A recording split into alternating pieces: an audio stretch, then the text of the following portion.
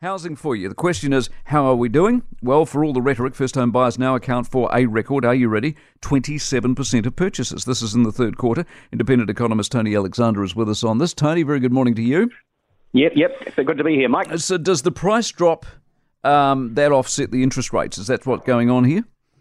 Yeah, well, certainly the first-home buyers aren't in the market because interest rates have gone down and so they're finding it cheap. But average house prices fell about 18% from late 2021 into, earlier on this year.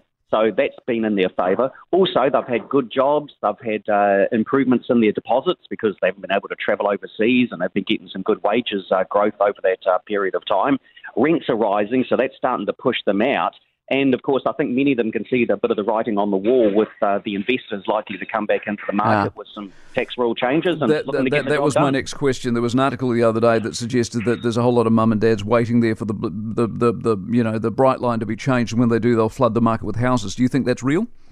Oh, no, I don't think there'll be a flood. Definitely when the bright line changes, some more will come to the market. They'll take advantage of that and listings will improve for a short period of time. But the bigger impact will be the investors coming back as buyers as they see interest expense deductibility returning over a time frame we're not quite sure of as yet. And so as the investor buyers come back in, extra upward pressure on prices, extra momentum, FOMO going up. And again, it'll be pretty hard for first-home buyers in a year's time. And for first-home buyers, the access to money from the banks, are the banks' doors open? Is business being done? Can you get access to a loan?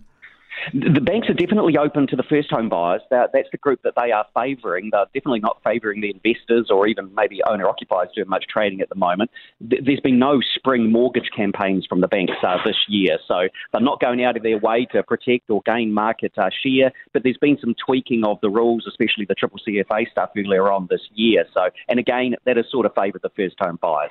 Good stuff, Tony. Always a pleasure. Tony Alexander, independent economist, with us this morning. For more from the Mike Hosking Breakfast, listen live to News Talk ZB from 6 a.m. weekdays or follow the podcast on iHeartRadio.